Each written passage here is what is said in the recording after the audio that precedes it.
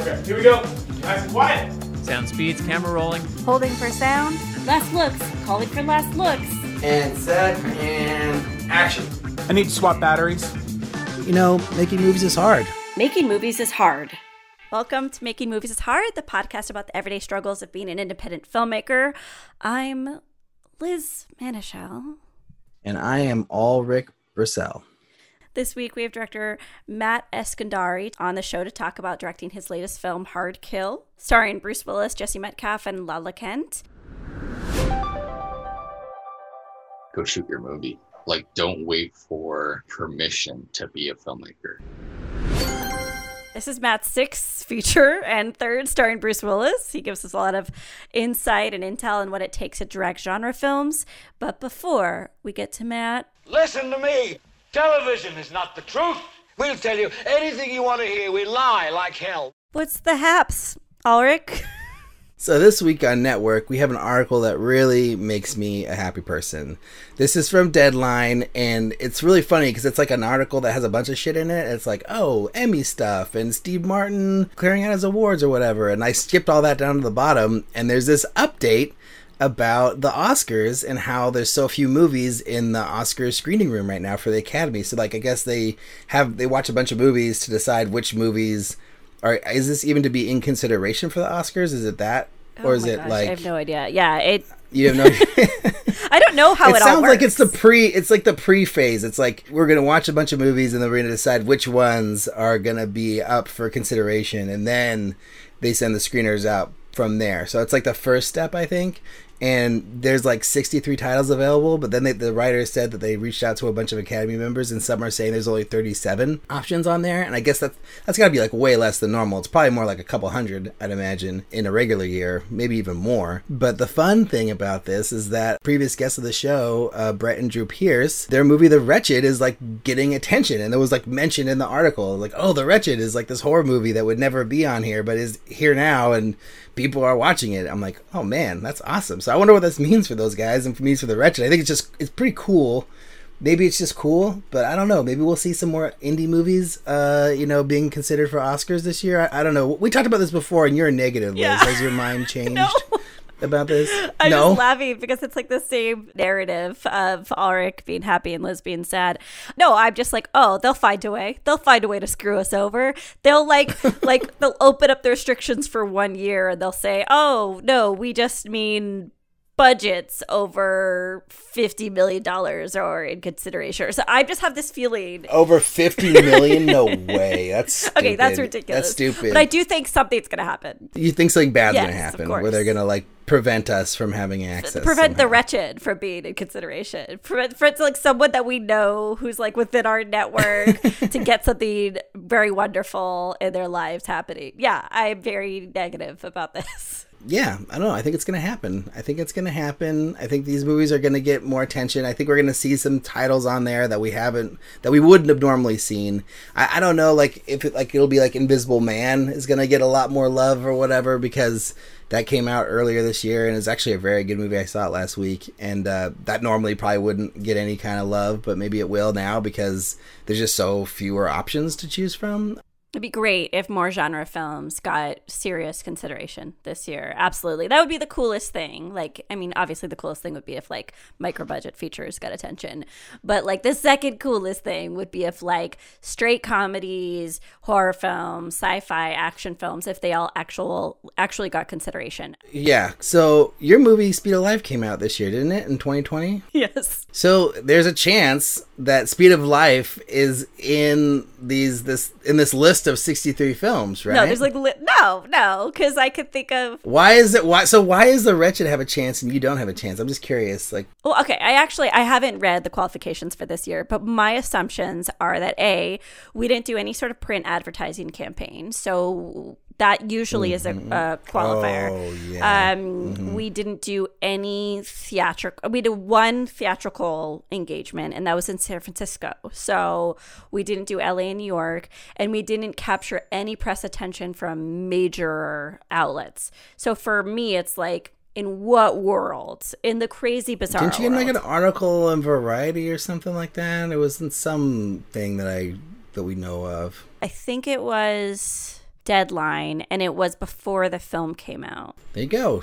Deadline. That's the real coverage. Come on now. And it was, you always sell yourself short. well, thank Liz. you, but it wasn't. I didn't arrange it. Someone from our cast or crew leaked it, and it was like the most wonderful, horrible thing. Why was it horrible? Because the agents were like, "Why did you use that image? We didn't approve that image." And I'm like, "I didn't submit this. No one approved anything. It just went out." And I contacted the writer, and I was like, "We'd love to update you," and she never responded. And Any press is good press. Come on. yeah, now. yeah. But I wanted to ask you about this. Berlin Film Festival is going to do unisex acting awards. Oh, which I think is weird. super interesting. It's like, this is the year of all these like crazy changes. So what does that mean exactly? I think it's like It's best just like actor, like best performance. So there's no differentiation. Yeah. It's just going to be best actor and one award. So they're basically taking an award away. Well, I don't know exactly. I don't know like the accounting of it all. So maybe they, still have, I assume it would. I don't think they added on like ensemble, but it'd be conflating the two best actor and best actress categories together. So in that case, yes, it'd be one less award. Is it a good thing, or I was like so is it excited. is it a progressive thing? I thought do it that? was. I don't know. Maybe I'm foolish. To me, it just seems like they're taking away honoring two different categories. The lines of gender are definitely different than they were when these categories were designed. I think they should just be more inclusive. That's what I like about it. It's like it acknowledges the spectrum, right? The gender spectrum. But also, I think there was thoughts of these, like even 10, 20 years ago, there were people talking about getting rid of division by gender for awards. And I think the theory back then was like that women would blow men out of the water with all the awards and that men wouldn't get a chance. There's like all these different speculations. But then also it's like the quality of role is also up for debate here. It's like there are wonderful roles for women, but probably not as many as compared to those for men in terms of substantive characters who are like really fleshed out. So it's that are being made now, Right. but it doesn't mean that could change hopefully later. it changes. potentially. Yeah, so it's like it doesn't Hopefully seem cut it and is dry. changing. Yeah, I know, but it's like, oh, Right. this year is so interesting. Virtual film festivals. Yeah. It's all cool. I think it's a really interesting thing. Like, is that something that we should be moving towards? Like unisex, awards for acting categories. Is that a thing that's better, or is that like, I don't know. I'm not sure. Yeah, me neither. I don't really know what my opinion is on it, to be honest. Like, if someone asked me, like, oh, should we get rid of best actor and best actress and just have best actor for everybody? Like, I don't know if that's the better solution. I have no to be idea. I honest. mean, I also think award shows are a crock of shit. So, like, whatever. But Right. Well, they mostly I are. do like shaking up the old guard, and I do like things that are Yeah. different. So for me, I'm just like, oh, I'm excited to see how this is embraced. I'm excited to see who wins and how the judges take to it. And then I guess if things evolve beyond that, other award shows or other awards evolve beyond that because of it. I was just excited for change. That was nice. Yeah, totally. Well, I'm curious to hear what people think. So if you guys have an opinion on this, you should just email us at podcast@makingmoviesishard.com or tweet at us or any of the things, because this is something that I really I'm curious. Like, where do people land on this? Like, is it the progressive thing to have a unisex acting thing, or is it like, let's just, be more inclusive in including people of all different Gender identities. Yeah. gender identities? Okay, yeah, into whatever category. I don't know. I'm curious. Yeah, no, I want to know also if other people think it's progressive or not. And then also back to your original article that I completely took us away from. It's like, is the future a positive one? Like last week, our player of the week question was like, how do you think the pandemic is going to change the film industry? And we had like two really optimistic responses. I know, yeah. Right. So it's like maybe people are just feeling excited for these opportunities. And maybe, again, Liz is just wearing her sad pants. So we'll find out. Right. Yeah, totally. So, Liz, Yeah. you've got mail. My breath catches in my chest until I hear three little words. You got mail. We've got mail. So this week, it's just another iTunes review because, You know, we get a lot of emails from people, but they're not really questions. They're more like, please, can I be on your show? Please, can I be on your show? Please, can I be on your show? Wait, can I please be on your show? Like, that's every email or correspondence we get. So to be fair, a lot of times we do say yes. We do. Yeah, really are like, yeah, come on. I mean, we and if you have an interesting story, we're not going to shut you out, you know. But yeah, we have been getting a lot of iTunes reviews lately, so it's been fun to read these. But Liz, do you want to do the honors? Again, this is not a stranger, but this is Stephanie Davis, who been on the show. lovely human, who's titled their review "Realistic Movie Making Advice," 5 stars. So Stephanie says, I've been listening since the beginning, and the show gets better and better. Timothy and Ulrich had their chemistry and flow that worked for the show as their skills evolved toward making their first gesture films. I think that was a typo for feature, but maybe not. Maybe it's if gesture films is a thing. Yeah. Is it? Okay, but she says gesture film. I mean, now I'm like, this is a whole show. It's like, what is it? Yeah, is the gesture like your calling card? Okay. First films. Congrats, Ulrich. Now with Liz, the show is leveling up with tools for filmmakers' belts. The guests all bring something new to think about, and there's something for everyone. Highly recommend. Well, Stephanie, you are a fabulous human, so thank you for that lovely review. Yes, thanks, Stephanie. And yeah, she's been always very active in Twitter and stuff like that and responding to things over the years, so I appreciate the love there too, Stephanie. Means a lot. So, if you want to be like Stephanie Davis, you can send us a question, comment, or suggestion to podcast@makingmoviesishard.com. Or if you like the show, you can leave us a review on iTunes or any of the places you can leave reviews for podcasts. We also have a Patreon page, so if you really love the show and you want to support us, go over to www.patreon.com/mmihpodcast. Give us $1, $5. We still have more pins, right, Liz? Yeah, we got some pins. Actually, just barely. Just the last exclusive. Okay.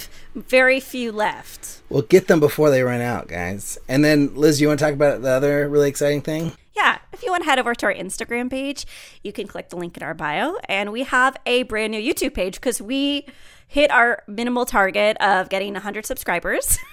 So now we're like a real YouTube show. So yeah, join us, watch the video content, see what we look like, see what our guests look like. Lots of things to look at, and join us and leave comments and subscribe. I really do like seeing our guests. You know, I was watching some of the Eugene Kotlyarenko episode from last week. Yeah, it's just fun to see like him expressing himself and just like, you know, talking and being engaged with what he's saying. And I don't know, just I think it adds a whole nother level to the show.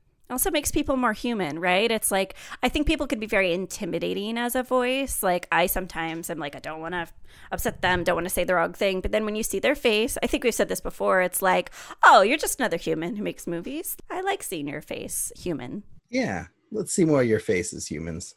But Liz, do you want to do the honors? Yeah, we're here to talk about another fabulous short film. So here's Get Shorty. So you make movies, huh? I produce feature motion pictures. I got an idea for a movie.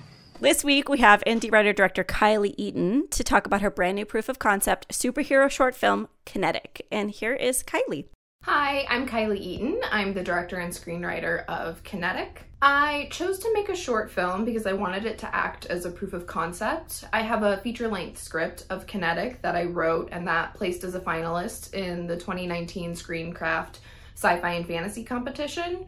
And I couldn't go out and make the entire feature on my own, but what I did want to do was be able to give people a sense of the world, the characters, the conflict within the story, as well as a taste of the superhero nature of the film. And a proof of concept that's 5 minutes long was really attainable for me to be able to go out and make on my own as an indie short.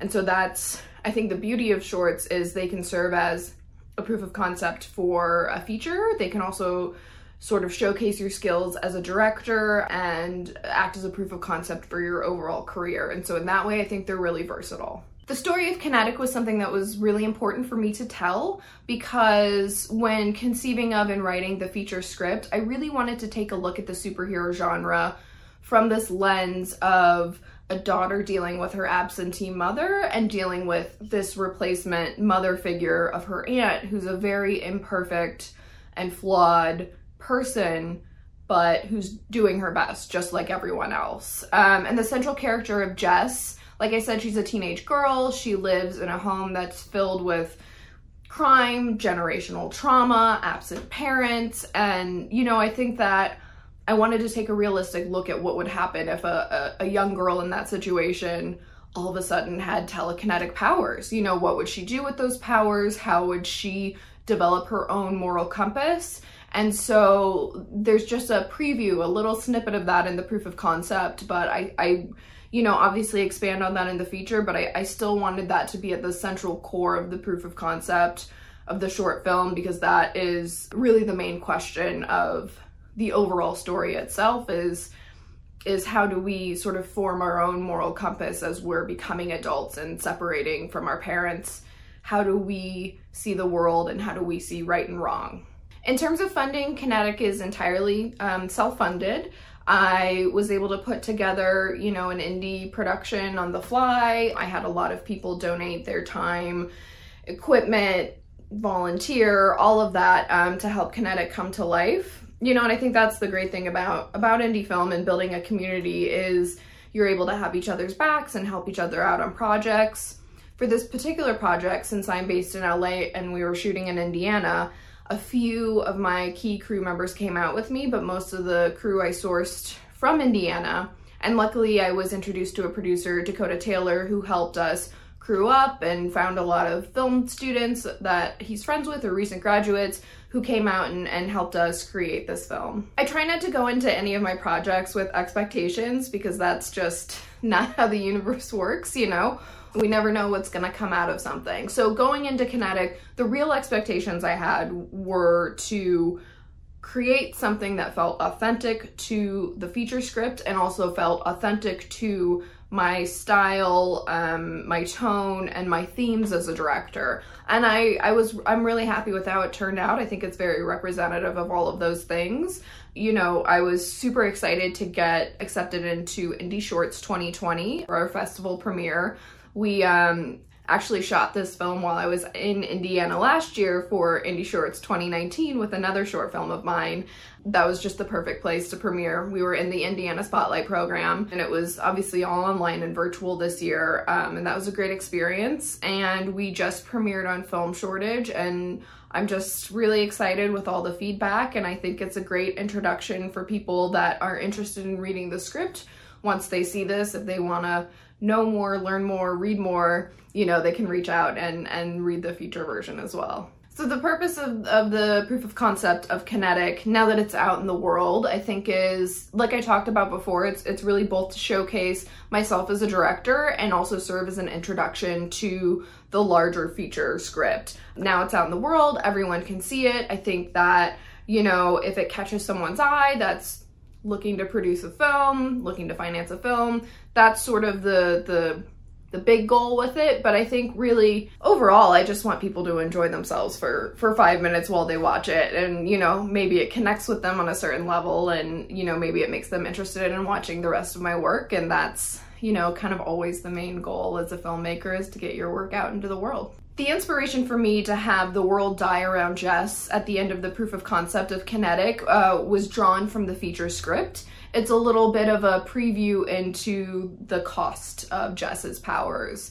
And I think that, you know, that part of the feature for me, I really wanted to bring into the proof of concept, because it is really a central theme. You know, Jess has these extraordinary powers, but nothing in life comes for free. There's always a cost to every decision we make.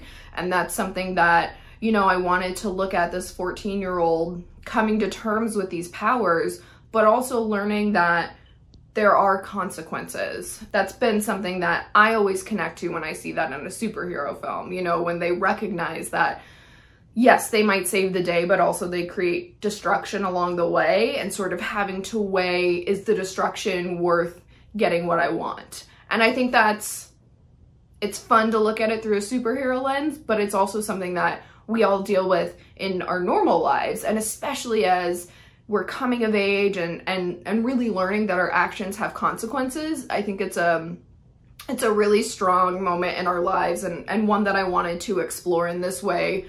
You know, the destruction of nature in the feature script is also a little nod to climate change and how our actions have consequences not just in our own lives and the lives of people around us, but worldwide and literally to the world. So it kind of has a dual meaning, and I think that it's a visual way to sort of hint at that theme that really plays out in a larger way in the feature script.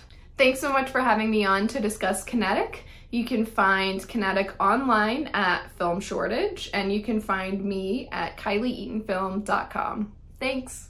So Liz, that's one hell of a short film. I mean, especially on like what seemingly is no budget. It's like, wow, really did a pretty good job. That's got to have a budget, that film. I mean, she said like it's like basically scrapped it together. So, do not trust. You don't trust? You think it was $100,000 budget? Gazillions of dollars. It looked that good. It really, I mean, the visual effects were incredibly impressive. It's really great. It's super polished.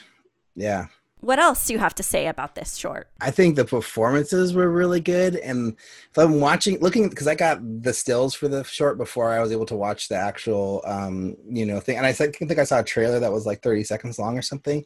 So it's kind of really hard to tell, like, oh, is this actually going to be a good story? Is there actually going to be good performances behind it? Or is it just going to be beautiful looking and just sort of like doing kind of a Clark Kent, in Kansas sort of thing, but, with a woman instead of a guy, right? And it's much more than that. It's got a really great story. The performances were super awesome. I think the aunt and the lead character both were great. I really liked the VFX because I feel like in some ways, some of them were really simple and like they didn't really do all that much, but it really sold it in the moment, especially with the thing where she's like closing the safe or opening the safe or whatever. It's just like nice little things that are just done well and obviously didn't cost anything. It was just like sound design and cinematography. And then the ones that they did spend money on were really, really good. And then overall, I love the tone and I love the style. It just had a really, like you basically have my money for this movie. Like if this comes out, I would definitely go to the theater. I completely agree. I also feel like not just for seeing it in the theater, I was pretending I was an investor and I was like, I would like to invest in this director. I felt like convinced that she was capable, talented, proficient, like all of these things that I keep thinking about the very beginning of the short. And I think it's just 3 shots.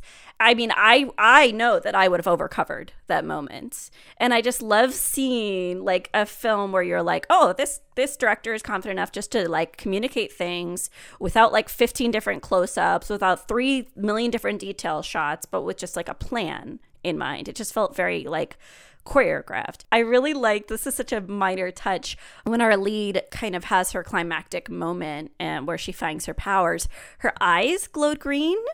And unless I projected that onto her, but it was like this very nice touch, right? And it really worked for me. But anyway, I'm obsessed with the performances. I thought it was really, really good. And it made me want to make a short. Like it made me think like this is the potential of a short coming to fruition. Yeah, it's really well done. And I'm really curious, like I wish I could have asked her now after we talked about it, like how many shots did they do for that opening? Did they do like 1 million shots and then in editing they just like use 3 of them only, that or was it really that specific? Like, no, we only need these 3 shots. We're not doing anything else. Because I've been on both sides. Like sometimes I've overcovered and then like only used a little bit, and then sometimes I felt like no, like I only need like 2 shots to tell this part of the story, and then I feel like I'm completely fucked because I didn't explain it enough. So kudos to you, Kylie, for getting it right. And just a reminder, if you want us to talk about your short film, do what we said to do earlier. Email us, podcast@makingmoviesishard.com. I will say that like everyone who sends in their shorts, I'm keeping a catalog of them. So, I'm going to go back to the well every time we need a new one, basically. So if you haven't heard from us and you send us your short, don't worry.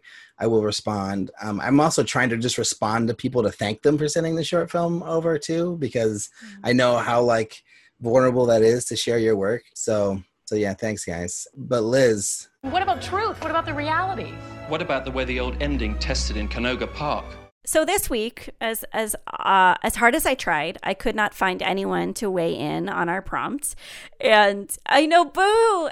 And it got me thinking, I think this is a really cool opportunity. Like, we really want to promote women's voices. We really want to hear from themselves. We don't want to like prompt or prime anyone. We just want to hear what people have to say, and then we just put it on the show. But I think it's a little bit of a large lift for people. I'm getting comments where they would prefer to be interviewed, or they forget, or they say they'll do next week's. But I have to say, it's getting to be a little bit of a hassle to gather these sound bites. So I'm thinking maybe we take a little break, just a short break, and then reconfigure this segment so that it's easier for people and we get more people involved. Yeah, sounds good to me. I liked your idea, Liz, of just doing little mini interviews with people, just like schedule a time with them and just like talk to them for like 10 minutes and then like, have that be the segment versus pre-recording. Because I think, I don't know, maybe that'll make it easier for people to say yes, but maybe we'll run into the same problem. I don't know. But I'm curious. Yeah. Also, it's like I find that once you get 2 people or 3 people or however many people together, it's never going to go 10 minutes. You know what I mean? And it's like they're going to say something really cool. And like you and I are both going to be curious about what that means. And we're going to try to dig. But we have to have discipline. We have to be like really strict and be like, no. Okay. I'm sure there's like lots of great things here, but we have to stop right now. Yeah. No, that's put a clock, put a timer, Since we have this time, I did want to ask you a question. I was on a filmmaking panel yesterday, the Filmmaker Fiesta run by Nicole de Mency. Yeah. Oh my gosh, Nicole, I'm so sorry I said your name wrong. But yeah, she had a great group of filmmakers, kind of from all different backgrounds. Debbie Brubaker, who I don't know if you know who Debbie Brubaker is, but she's like a kind of legendary Bay Area producer who's done like millions of movies and works on everything big. And she's just like this really wonderful, amazing person who like, she's so sweet. She'll give her time to anybody. Like 10 years ago, she met with me for coffee and she didn't even know me at all. Like, I think maybe I had a really loose recommendation to her, or maybe I cold called her. I can't remember, but she went and we had bagels and she answered all my questions, and she's really fantastic. And so she was on the panel and she had a lot of great things to say. But the question that I want to ask you was that this came up in the conversation was like short films. They're like, oh yeah, we're going to put it on YouTube. And then I think it was actually Nicole was like, no, don't just put it on YouTube. You could do much better than that. Like you could find like some place where they'll, it's paid, or you can get some sort of deal. Like your short film's good. Like don't just put it on YouTube. But to me, that's the point of a short, is to put it on YouTube or Vimeo, is so people can see it easily. The point isn't to make money. It's so hard to make money with short film. And I bet you that these people who are putting them on platforms, they're probably not seeing any money, or if they are, it's probably like dollars, right? Like very, very little. So I don't know. I just think that like if you make a short film, you put all the trouble into it, you got to put it out there for people to see. Like Kylie's film. Like Kylie's film doesn't do her any good if people don't see it, right? That's the whole point, is it's this proof of concept to get people excited. So yeah, I don't know. That's where I stand on it. But what about you, Liz? Like, are you feeling like Kylie's film is on a website that's not YouTube? It's a Vimeo link, but it's embedded into her page. Oh, is it? But it's but it's available for free. Like you don't need to pay. It is available for free. Okay, so we always got this question. I worked at Sundance. They're always like, "What do I do with a short film?" And we would always say, "Put it behind an email wall, because an email is worth more than than 34 cents or whatever that you would get from iTunes if you sold it, and various other streaming platforms."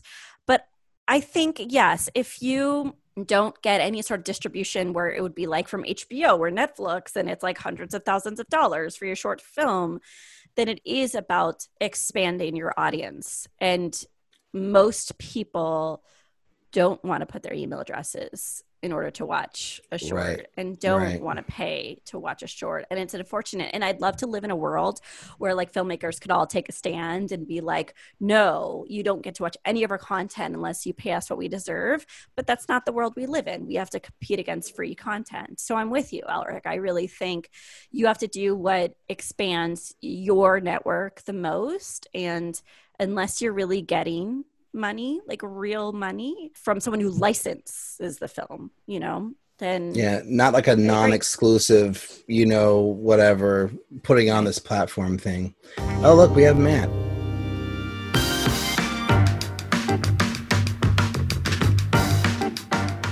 All right, well, we're here with Matt Eskandari from Hard Kill. Welcome to the show, Matt. Thank you. It's a pleasure. Thanks for having me on. Yeah, so here's the first rapid fire set of questions. I'll go first. So how many days did you shoot Hard Kill? Hard Kill was shot in 10 days. What was your budget, or what are you allowed to say what your budget is? It's hard. I don't really even know the honest budget. I think it was around 7 million, but then you take, a few million away for Bruce's salary, and that's all you have left. I knew it. I knew it. Let's call it. Yeah. How long did you work on the film from inception to being released? It was a pretty quick prep period too. We started prepping it in December, and the script had been in development for years though. It's one of those things that, the production company and the writers had been working on for a long time. And the script was completely different. I stepped in, I gave it a read, and I was like, oh, this is a cool script. We could totally shoot this. Obviously the Donovan Chalmers character was already cast as Bruce. And then it became okay, how do you shoot this in very specific restrictions of budget and time? And so we had to do a massive rewrite to get it to the place where we needed it to be able to shoot the film. So that all happened between, I think, December and the end of last December. And then right when we went into January, I flew out to Cincinnati, just started hard prepping it. We found the warehouse. And then, it was a good 5-6 weeks of prep, and then we were shooting. Wait, just to clarify, that rewriting process, was that a month or a year? The part that I was involved in was a month, but they had been rewriting for a long time. It was funny. We got on the phone with the writers, and we were like, you guys have a week to rewrite this entire thing to make it shootable. Otherwise, we're not making your movie. And they freaked out. Oh. We put some fire under them. We're like, we can't shoot your movie unless you rewrite it with these, these elements. Bruce has got to be in like this many pages. It was a totally different script. It was more of a AI. It was about this AI who would unleash this program on these guys. It was a totally different script, but it had the elements there. It was about a father and a daughter. It was a smash and grab sort of triple frontier kind of movie. So it was always sort of like the basics were there. It's just we were trying to figure out how to make it shootable in 10 days. How big was the crew? Crew was a decent size. I'd say there was probably like 40 people on set. Especially for the action stuff. There was a lot of choreography and whatnot involved. So that was the more complicated aspect. And then out of all your projects, how difficult was this one? Well, this wasn't the most difficult film that I've shot, only because, I've done like 12 Feet Deep was really challenging. We were shooting in the water for a long period of time. So that was, I think, had its own challenges. And I think that's still to this day a more challenging shoot because being in the water is just so slow and it's harder to get things done. So I always think that that's always been my most difficult film. But, this one had its own challenges. I think this one, the tricky part was being able to execute all this action within the restrictions that we had, right? I mean, being able to, cram everything into as much time that we had and knowing that, I couldn't cut any of it out. I mean, the studio expects this many action scenes, this many shootouts, this many gunfights. So we need to all kind of make it all come together. And I definitely don't think I would have been able to do this movie had I not had the experience that I had. I mean, if this had been my first movie, it would have been completely screwed. It would have been a disaster. But I would just went into it having already directed 2 more films in the last kind of like year and a half that I was confident. I was like, oh, we can make this work. Like, it's not a big deal. So yeah, there's going to be more complex fighting and action and choreography and stunt work. But other than that, we've done this before and we'll make it work. Can you talk a little bit about how you got attached? I mean, it sounds like you already had at least one cast attachment before you were brought on. Was the whole cast gathered before you were brought on, or what was the timeline of bringing? Kind of, yeah. The timeline was, so I just directed a couple films for Lionsgate/EFO, and they had another film that they were already sort of, like I said, they'd been in development on it for a year, and they already had some casts attached. I think Natalie Eva Marie, the WWE star, was already attached to play a role. I believe Jesse was already attached too. So Jesse, her, and Bruce were the main cast, and then the rest sort of just kind of came together like as I was jumping on board. Yeah, so it was all sort of, when I came on, a lot of the pieces of the puzzle had already been kind of put in place, and they just wanted me to kind of come in and put my stamp on it and execute it and just make it work. You know what I mean? So you didn't get cast approval. I mean, is that not on? It depends on the studio or the production company.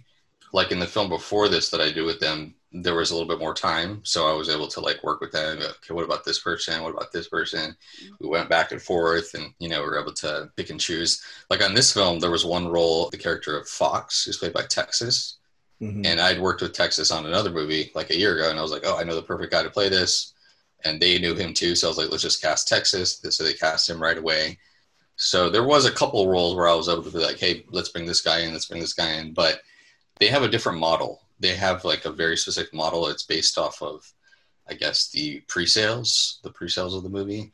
So they have to get a certain number of names and they add it all up and they work with their sales agent. And like every cast, they have to call the sales agent and be like, what do you think of this guy? Does this guy help us? No. Bring in somebody else. And I'm like, okay, shoot, let me call this person.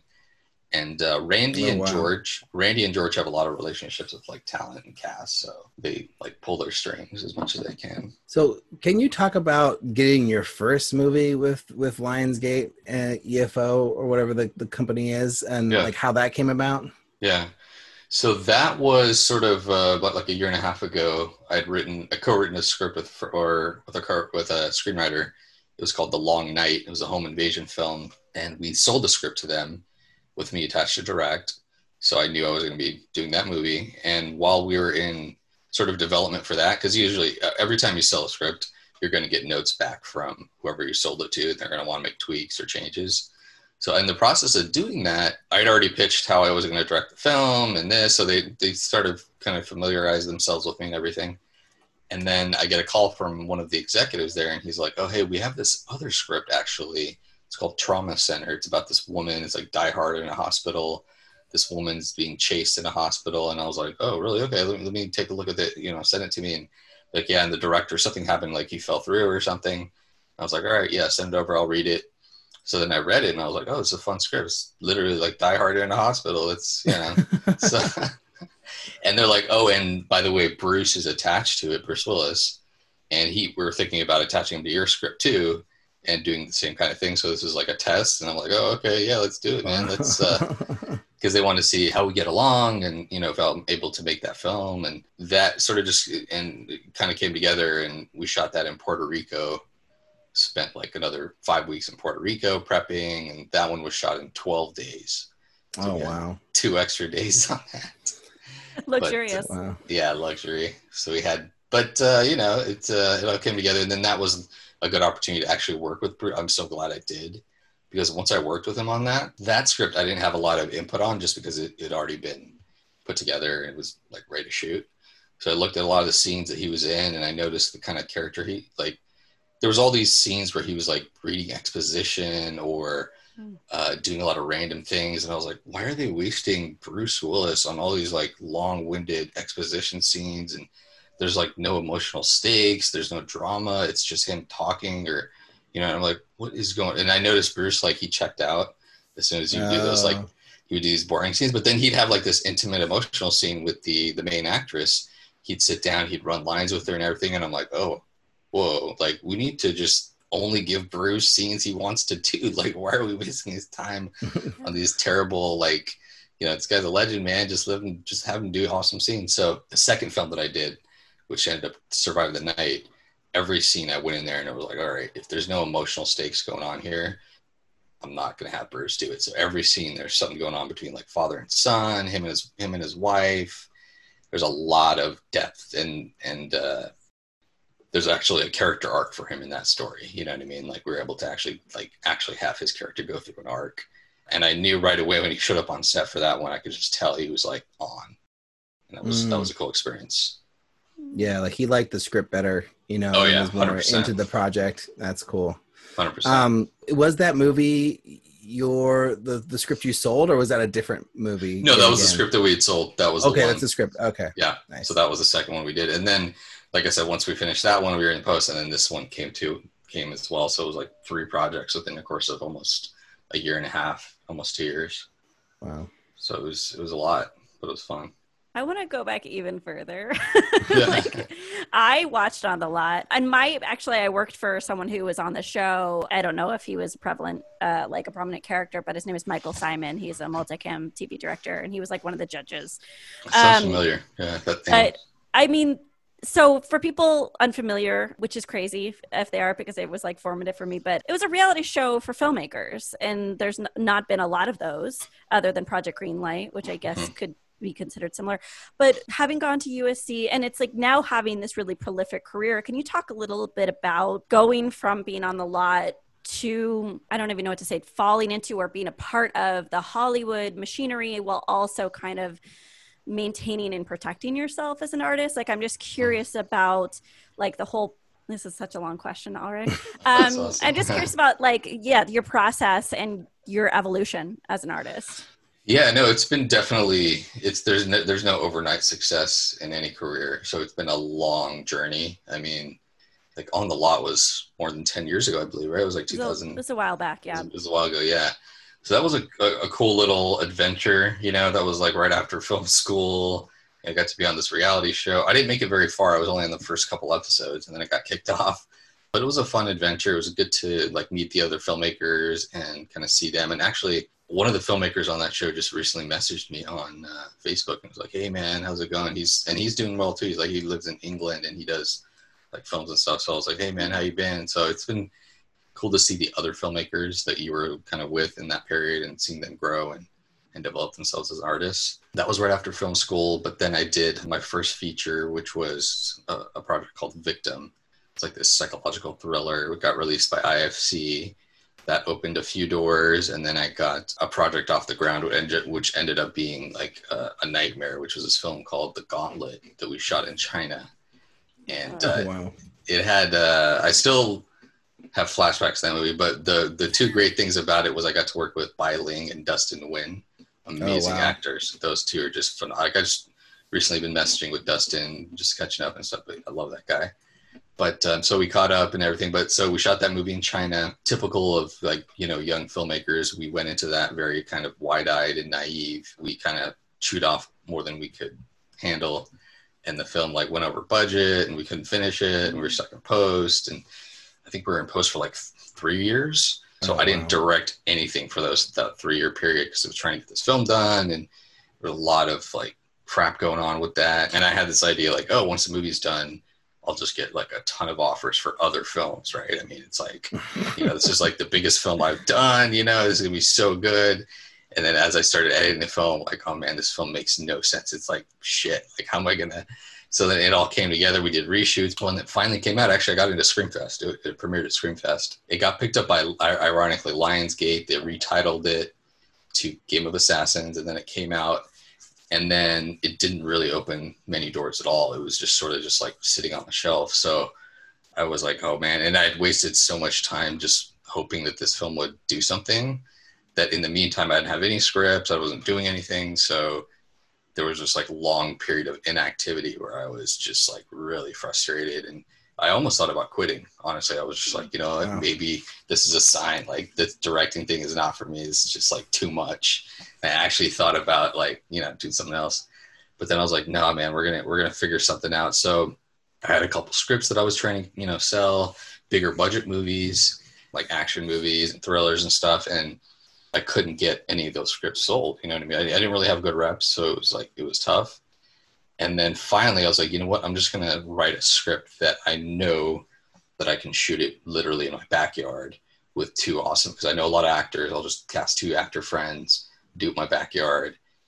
And I started thinking, okay, what about like a movie about 2 girls trapped in a pool? That's so easy. It's like literally like 2 people in a pool. I'll just go in the pool with 2 people and shoot it for, you know, however long, get it done. So I got the script done. And then, and meanwhile, I sent the script to my manager, and he sent it out to a couple production companies. And ironically, like literally I was prepping the movie to shoot it like with some random actor friends. And I get a call from my manager, like, oh, this company called Mar Vista wants to, you know, give you $500,000 to do it. And, you know, a lot of creative freedom and everything. And I was like, all right, I guess that's better than doing it for $200 in my backyard. I guess that works.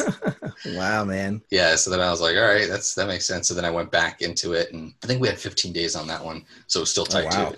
That was a tight film too. Luxurious. I know. I don't think 12 and 10. Yeah, seriously. So that opened up a lot of doors. Once that film came out, I think that's still my best film. I like that film a lot. It's my favorite. But so that film opened up a lot of doors, got me a lot of meetings. Once it did come out, I think the trailer did like 50 million views. Oh, wow. Nice. Yeah, man. so it blew up. Yeah, and it was great. And then that sort of led to these action thriller Bruce films that the last 3 that I've done was definitely kind of came from that. Can you talk about that moment, that period where you were in the zone where you felt like you wanted to quit and that you were like ready to give up, and like what were you doing in that period? Like were you like going on meetings and getting rejected, or were you like writing? Like just talk about that for a bit. Yeah, no, it was weird because I had a kind of strange career. Like right out of film school, I had an agent. I went to Screamfest. I won an award, like that award up there. So like, and before I'd even directed a real feature, I was going to all these meetings for like big budget movies, for open directing assignments. So I was like, oh man, I was only like 24 at the time. So I was like, oh man, this is insane. Like I'm going to like these meetings for these like big budget movies, and I didn't get any of them, but I was like, wow, this is going to be like a fun, long adventure. And then to go from that to, 5-6 years later, stuck in post on a film, and then realizing that, it's not going anywhere was sort of like soul crushing, because you're just like, oh, how did I go from that to now I'm, stuck on post on a film that I can't get done. And at that point I didn't have any reps, so I wasn't going on any meetings at all. So it was just like me hustling, emailing people, querying, managers and agents, and not getting a lot of responses. So it was definitely... So after 2 features, you had no reps? No, I didn't have any reps after that. Yeah, because wow. I went through this, like, it took a while to get those movies going. And at the time, I was like, when I dropped my rep, I was like, oh, I can find some better reps. It's cool. Like, I don't need these guys. Like, I can get somebody better. So I sort of went into it very arrogant, and I was like, no, I'll just find somebody else. But it's not easy to just like, find reps. You know what I mean? You got to find people that like you fit into your style and know what you do. So it was definitely a low period for sure. Like I was like struggling financially, and obviously after almost 7-8 years out of film school, like my parents were like, oh, so what are you doing now, man? Like you haven't made a movie in like a year. Like I thought you were like graduating like filmmaking. And I'm like, yeah, I'm working on it. And they're like, well, what the hell are you gonna do? You know what I mean? Like, have you thought about going back to grad school, getting a degree in like medicine or something? And I'm like, no. So because I come from an Iranian American background, and it's very like stringent education. You're either a doctor, a lawyer, or or an engineer, basically. Like there's no other career options. So when I decided to go into this filmmaking path, there was always that sort of question mark from everybody saying like, oh, is this a real career? Can you actually do this? Can you actually make money from this? So it was definitely that all kind of came together at that point, and I had to like reassess everything. And I think a lot of it just came down to, I was able to kind of recapture the passion for the craft. That was really what it came down to. It just kind of was like, okay, why did I get into this? You know what I mean? Like, I love working with actors. I love telling stories. Let me just tell a simple story. And then that's how really 12 Feet Deep came to be. It was because I was like, there's no action in this really. It's just 2 people. It's a relationship between 2 sisters. And so it was like forcing myself to really kind of get to the nitty gritty of why I became a filmmaker. And that really was actually a good transition period, because it forced me to really question everything and come to some stronger perspectives. Was genre always the plan, or is it a means to an end, or what is, because I'm seeing clearly a lot of genre elements in your work. Yeah, no, I consider myself a genre director. Like I love action, thriller, sci-fi. That's my sort of favorite kind of films. Like to me, it's like a film that has to entertain you. And so I always go into it thinking like, okay, what is this film? Like, how is this going to be on a visceral level? Like, is this going to scare an audience? Is this going to keep them on the edge of their seat? Are we going to wow them? So genre has always been definitely an important aspect. I mean, I used to do a lot more horror, but now it's more kind of made its way into the kind of action, thriller, and all my favorite directors, they're all mostly genre directors, like James Cameron and those guys. So it was always definitely an aspect of it. I mean, I actually want to jump ahead back to Hard Kill, if that's all right, because what I'm kind of wrapping my mind around is you're a storyteller, you've been through the business for many years, and taking ownership over a project, but then being brought on when so many things are decided already for Hard Kill, and then just like how do you deal with that? How do you like bite your tongue? How do you like you know, convince yourself that like this is a job, or I don't even know what's going through your mind, so I don't want No, totally. No, it's that's an interesting thought. But yeah, no, there is that aspect of I just love being on set, you know what I mean? Like I just love shooting, you know what I mean? Like some directors or some filmmakers, they're just like, oh, I only like doing like, you know, this specific projects, like spend a lot of time working on it, developing it, you know, kind of that to me is like, man, just get me on set, give me the script, let's get to the movie. Like to me, it's like you can spend years on a script, years developing it, concept sketches, storyboards, animatics. Like I've been through all that before because I know. And if you don't actually shoot the movie, it's like the most frustrating thing in the world because it's just like the project never actually got realized. So to me, I actually prefer if a project is closer to being greenlit or is ready to shoot versus developing something from scratch and kind of ushering through and going through all this process. So like when a film like Hard Kill came to me, it wasn't a script that I'd written, but I had to look at it and be like, okay, what is it about this script that I kind of pull in from? And for me, it was like, oh, this is like this kind of reminds me of this, like the early 90s smash and grab action flicks that I used to watch as a kid. It's got a simple story, you know, it's not a lot of complexity to it, but it's fun, you know, and I get to play with some cool toys, blow some things up, and, you know, and work with some good actors. So that to me was sort of like the appeal to it. And there is that aspect of like, okay, like not every film is going to be like the one where you're like, oh man, so like the one right before this, obviously I was way more like invested in the film. And it was like this really, like, that's still my favorite of the 3 last films, the Bruce films. Survive the Night is my personal favorite. Obviously I was more invested in it. I did develop a lot more. I just thought it was like, you know, the script was like, had a lot of complex themes, you know, but then for this one, it's like, yeah, there is that aspect of like, this is a job, man. I got hired to direct this film and execute it. And I'm going to do the best I can to keep, you know, my bosses happy and people that hired me, which are these executives.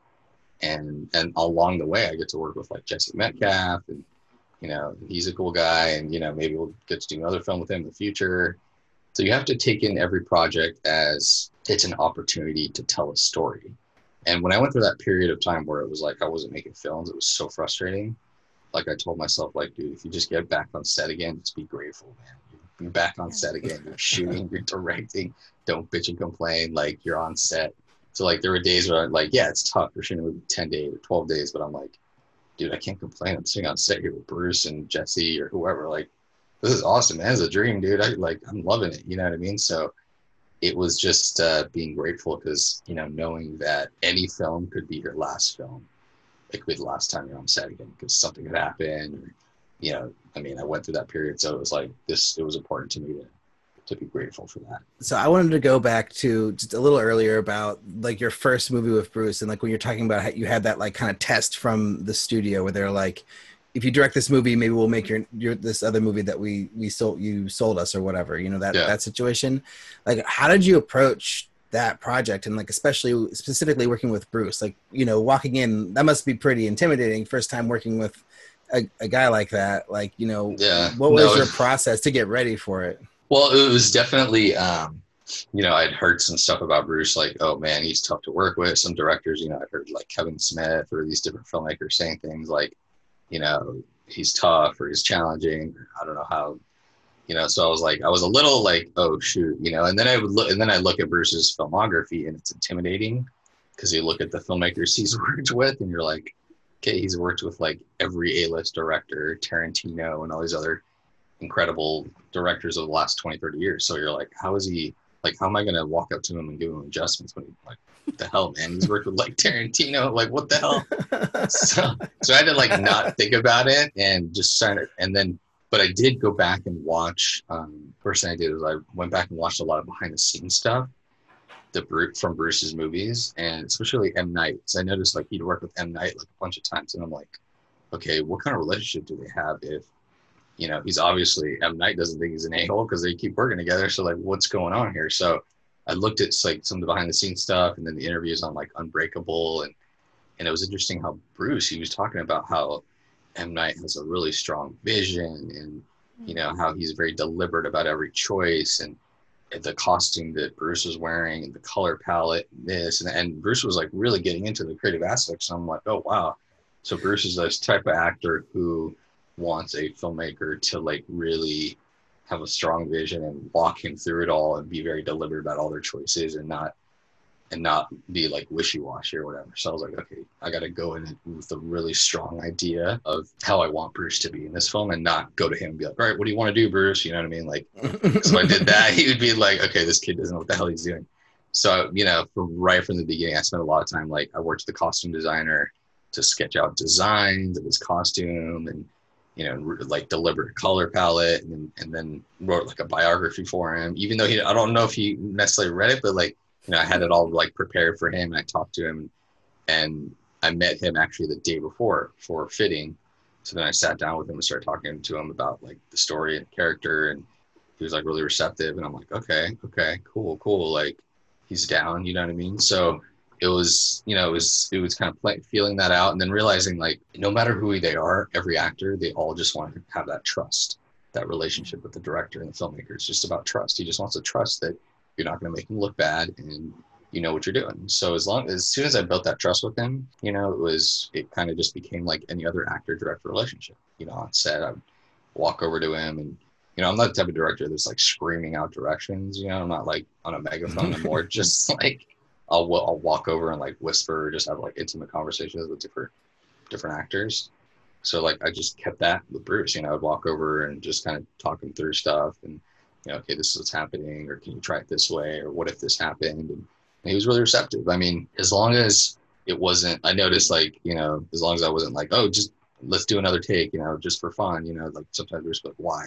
Like, why am I doing another take? And I'm like, just for fun, Bruce. And he'd look at me, and I'm like, oh shit, he doesn't want to do another take. I'm like, all right, this one. So I'd have to come up with a reason why every take. Like, I was like, oh wow, man, Bruce, so like, you got to know why you want to do every take. Otherwise he's like, well, why didn't you get, oh, you didn't get it?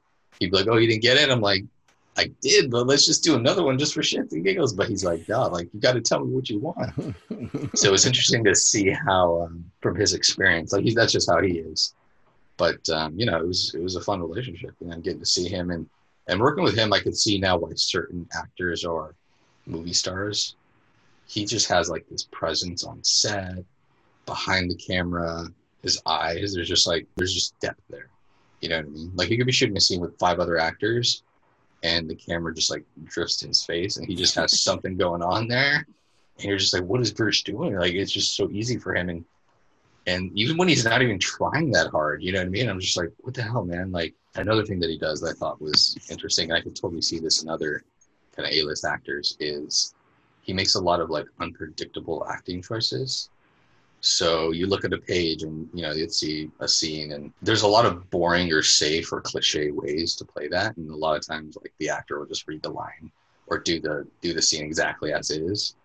But like Bruce will just like do random things. Sometimes like he'll walk into the room, pick up an object, and like just sometimes it's like bizarre, and I'm like, what the hell was that, Bruce? And then other times he'll do things, and like the best example I can think of is not on Hard Kill, but Survive the Night.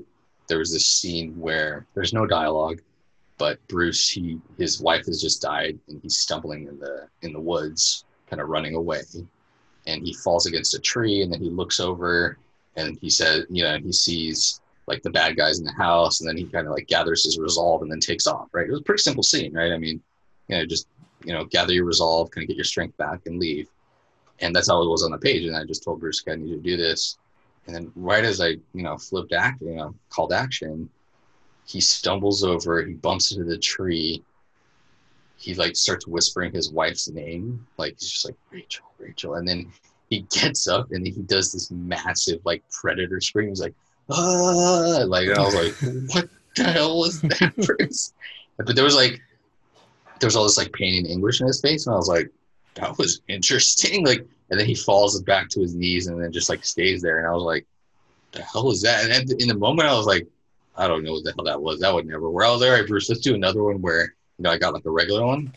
But then as soon as the editor saw it, he was like, dude, that was powerful, man. Like, what the hell is Bruce doing? And I was like, really? He's like, yeah, man, look at the footage again. And I looked at it in post and I was like, holy shit, that was genius, man. That was just like Bruce just doing something wild and different. But he just took that little scene, that little kind of 1-2 lines, and just did something interesting with it. So I noticed he does that a lot. Talking with the costume designer and doing the character bio and all that, is that something that you normally do? You do just for him? No, I mean, I get pretty involved in all that with all the different characters. Although over the years, I've noticed that I like giving actors more freedom to kind of come up with it, because I notice if you give the actors more ownership of the character, they feel more invested and the choices are coming from their own instincts. So a lot of times, like, I'll get into that conversation with them and kind of and work with the costume designer rather than just being like, hey, this is your costume, this is what you're wearing. This is like, because then it just doesn't feel as organic. So I want the actors to come to me like, because I want them to know more about these characters than I do. Like, I want them to live and breathe these characters more than I do, and know them to tell me like, no, Matt, like, I don't think he would wear this, or I think he would wear it. And I'm like, that's interesting. Yeah, I can totally say it. I remember even Jesse, like, we were having conversations and I'm like, yeah, I want you to wear this and this. And we'd have his back and he's like, no, I think he's more blue collar. He'd wear this. I'm like, okay, I can see that. Okay. So I let them sort of kind of run with it, because then it gives them more attachment to the character. But with Bruce, it was just like a style change, right? Well, with Bruce, yeah, because there isn't a lot of like prep time with him. So it's a little different in that sense. It's like, okay, this is, you know, I have to work with the costume designer before he shows up. And when he shows up, there'll be options for sure. Like, a lot of times we'll have like this huge display of stuff. And I'm like, Bruce, what do you think of this or it? And he'll try something. I was like, no, I don't feel this. And then we'll give him something else. And there's certain colors he likes to wear. It's kind of interesting. Going back to something that you said earlier, you talked about how with Bruce, like, you couldn't just say, like, let's do another one for fun, you know, whatever, or like, oh, let's just do it again. Like, he needed a reason. Yeah. But in your process of directing, do you ever just do that? Like, because you, like, let's say you didn't get it or you didn't get what you wanted, but you know that giving a direction is not necessarily going to be helpful, that you just need to see it one more time just to see what the actors do differently. Do you ever do that, or do you always give direction? Sometimes I'll, even if I don't have it, I'll tell the actors like, oh, we got it. Right. We're good, guys. We're good. Okay, now let's do another one, just to have another one. Just do whatever now. So it takes the pressure off, because like once they think that it's in the can, then they start doing like more interesting things. Sometimes I've noticed that, where like once they think that like the pressure's off, they'll start doing weird stuff. So no, totally. I definitely will, you know, and it depends. I mean, obviously on a 10-day shoot, there isn't a lot of kind of leeway to just keep shooting and shooting more takes. I mean, if we had more time, then you can kind of get away with more finessing. And that's the thing, is a lot of, you know, like a lot of people give like David Fincher shit for doing so many takes, but it really does become more layered the more takes that you do a lot of times, you know what I mean? I mean, little thing, it just all starts feeling more natural and things just start stripping away, and, you know, and a lot of times the actors will just start doing things that are more organic as the scene goes on and on. So no, I mean, I'm definitely a type that likes to get more takes if possible, but like on Hard Kill, it just, you know, there isn't that window of opportunity. You know what I mean? You just got to move quickly and hope to have a couple options. So you're doing drive-ins for Hard Kill. Can you talk a little bit about the release plan and also your involvement in the release plan, being a director for hire? Well, for the release on this one, yeah, they're doing VOD and also some limited drive-ins, and they actually had a premiere at a drive-in, which was incredible. Like, I saw the video, Matt. You weren't wearing a mask, and it stressed me out.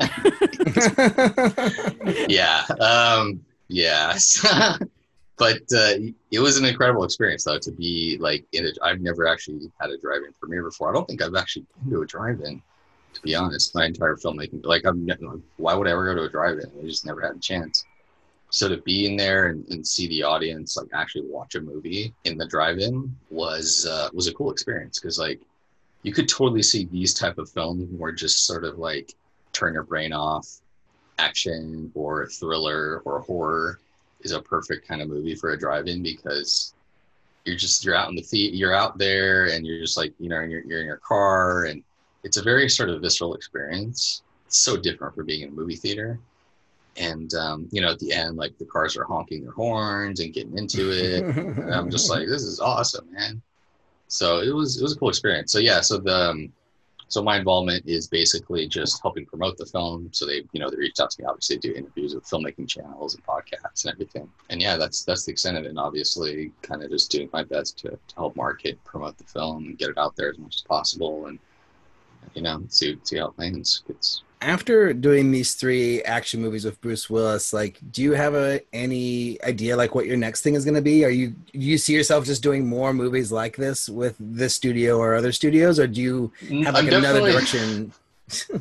Well, that's a good question. Well, I definitely am. I feel like I've completed the Eskandari Bruce trilogy for sure. Like, it was a fun kind of period. So I'm definitely done with that. Obviously this whole Corona thing has thrown the entire industry and everybody into like a spin. So there's definitely a lot of, things are changing and we're trying to get back to set and, so it's definitely been sort of like a transitionary period. I had one project that I was going to do originally over the summer, then it got pushed. So now I'm just sort of like, I don't know if that's going to even go back up again. So it's definitely like, I don't have anything set in stone right now. And partly it's kind of scary, you know what I mean? It's like you don't have anything like ready to shoot, ready to go soon. So it reminds me somewhat of before I did 12 Feet Deep in a way, because you're just like, oh shit, like what's your next movie? Like every time you make a movie, there's that fear of like, oh man, am I gonna get another movie? Like, what's my next movie? You always want to have it like lined up and ready to go. So there's that sort of like, that sort of like fear in terms of like, what's going to happen next? But I feel like, now that people are kind of the restrictions and everything and understanding how to make a movie with these restrictions and COVID, hopefully things will become more solidified, codified, and rules, and people will understand what they can shoot, what they can't. And I'm hoping that by the time I get to set again, there'll be like very strict protocols and, we won't just be winging it. We'll know exactly like what we need to do. So yeah, I mean, we'll see what happens, really. We have a running question. Not really. I mean, we've asked a few people, but how they think filmmaking will be impacted in terms of the content. So you were saying how, you were back in the world of writing a script for, to shoot in your backyard. Like, would you consider going into something smaller with more ownership at this point because of the pandemic? Yeah, I mean, I'd definitely be open to it. I know a lot of producers like, do you have any pandemic-friendly scripts? And I'm like, what does that mean, man? Like 12 Feet Deep again? You want to go back to a swimming pool? Like, what is that? It's like the best phrase, pandemic-friendly. Like, I love that. Exactly. Yeah, so I'm just like, I don't know. I'll think about it. But I mean, yeah, I mean, I'm open to the idea. I don't foresee.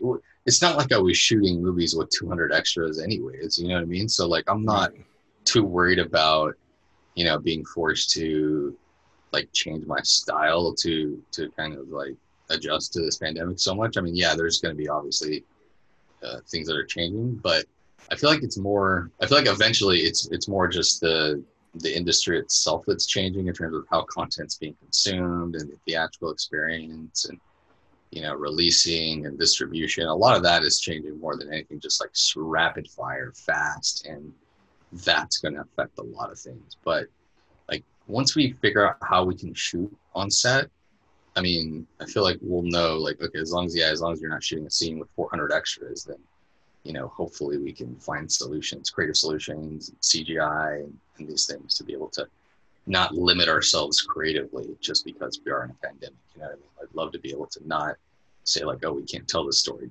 because we can't make it happen. It's like, there's always a solution, you know what I mean? There's always a way to do it. Yeah, we've heard some really cool stories about filmmakers making movies right now, in this time frame. It's like, yeah, there's all kinds of protocols, like there's all kinds of rules that SAG makes you jump through, but, people are doing it, so I feel like if other people are making movies, like, I think we all have a shot at it, just has to be the right circumstances. And I think also like the budget needs to be there for the COVID protection because like, I've been hearing $30,000 roughly in addition to your budget, for like a small, like 20, 25 person crew or something like that. Yeah. I don't know. I mean, I think like I was talking to another producer yesterday and she was just saying it's completely all over the map, like depending on the budget and the scope, but like she couldn't give me a hard number for like how much more COVID was adding to her budgets because it was so project dependent, So yeah. I think it's a really interesting time and I'm really excited to, to get the chance to go back out there and make a movie, but I don't know, probably not till 2021, I'd imagine. Yeah, it's definitely, I I don't know if I'll shoot another movie this year. I mean, I don't know. You know, I was supposed to, but everything got pushed. So now it just becomes, you know, we'll see what happens. Yeah, check in with your producers. Be like, hey, here's some new COVID guidelines. Hey, here's a new way that people are doing it. Here, this is a filmmaker who made this movie in Coachella or whatever. Like, you know, just like do the research and push them, because then maybe they'll decide to do it. You never know. I know, exactly. And that's true. I know this company, the company that I just did this film with, they tried to shoot another movie in Puerto Rico like a month ago. They got shut down because a couple people got COVID, and then they had to, and they spent weeks prepping. They went back there, they started prepping again, and they had to shut down. So I was like, it's like that. That sucks, dude. Yeah. So wow. We'll see what happens. Let's wrap things up with some of these longer view questions. Yeah. So Matt, what's the first film you ever made, and how do you feel about it now? I think the first film that I made, The Taking, the short film actually, was that short horror thesis film I made at USC. And I'm really proud of that film. I mean, we shot that, you know, while I was still in film school. It won a lot of awards, and it still holds up pretty good. Like I was watching it like a year ago again, and I was like, oh wow, this is like a cool little suspenseful horror film. So yeah, I'm still proud of it. What's the best filmmaking advice you ever received? That's a tricky one. So many. I feel like the best filmmaking advice is probably just go shoot your movie. Like, don't wait for permission to be a filmmaker. You know what I mean? Like, nobody needs to give you permission or give you an opportunity to create. Just shoot something. Just do it. Like, just the process itself will make you a better filmmaker. Do you have a goal? Like, whether it's awards or number of films, what are you shooting for? I don't know. Like, for me, it's just I want to be a director who has like a body of work and who's had a successful career. So whatever that define, like however that's defined, you know what I mean? It's just, you know, yeah, I'd love to do a movie for like Marvel, or like, I mean, I have dreams too, you know what I mean? I'd love to do like a James Bond movie or a Mission Impossible movie or something cool like that. But, you know, it all just, you never know. I mean, it's just like, just being able to like shoot movies and tell stories and have a successful career as a director is, I think, the goal that I'm shooting for. If you could go back in time, what's one piece of advice you would give yourself? Don't give up. Just keep going. Just keep focused and stay focused and just be really persistent. And finally, is making movies hard? Yes, and that's a good thing, because nothing that is worthwhile is easy. You know what I mean? Like, if it was easy, it's boring. Like, it's making films is a hard thing, and that's good, because, you know, it really pushes you, changes you, and then makes you a better artist. So it's a good thing. Beautiful. So Matt, where can people find you if they want to watch Hard Kill or any of your other movies? Do you have a website? Is there a certain place they should go to find you? Yeah, no, all my films are pretty much all on iTunes, so they can check them out. 12 Feet Deep's there, Survive, Hard Kill. And obviously I have an Instagram. If somebody wants to follow me on Instagram, I post a lot of like behind the scenes things and, you know, clips and whatnot. And so, yeah, if you guys want to follow me on Instagram, that'd be great. Awesome. Thanks for being on the show. Yeah, it was a pleasure. Thanks so much, man. Great conversation, guys. It was a lot of fun. Really appreciate it. It's great to chat. Thanks so much for listening, and thanks to Matt Eskandari for being on the show, and Judy Merrick from KWPR for setting up this interview. You can check out our website at makingmoviesishard.com, where you can find links to the things we talked about on this episode. If you want to get in contact with us, you can send an email to podcast@makingmoviesishard.com, or find us on Twitter, Facebook, and Instagram at MMIH Podcast. Also, YouTube. We're on YouTube, and we're also, I'm on Twitter, AlricB, and Instagram. Liz, where are you? I'm Liz Manischal Film on Instagram and Liz Manischal on Twitter. And if you dig the show, help us get the word out. Tell a friend, email somebody, say, hey, look, I saw this cool podcast. You could tweet about it too, but you could also leave us a review on iTunes or Stitcher, which would really help us spread the joy of filmmaking and independent filmmaking to the masses. Thanks to our producers, Greg Holdsman and Joshua Sterling Bragg, editor Colby Crow, and the whole Bloodstream Media team for making this episode possible. And we will see you guys next time. Oh yeah, we could say see you because camera. And I can point like this too, you know, and people can see it. I'd be like, yeah, see you guys. Our 100 next subscribers time. can see you. Yeah. Yes.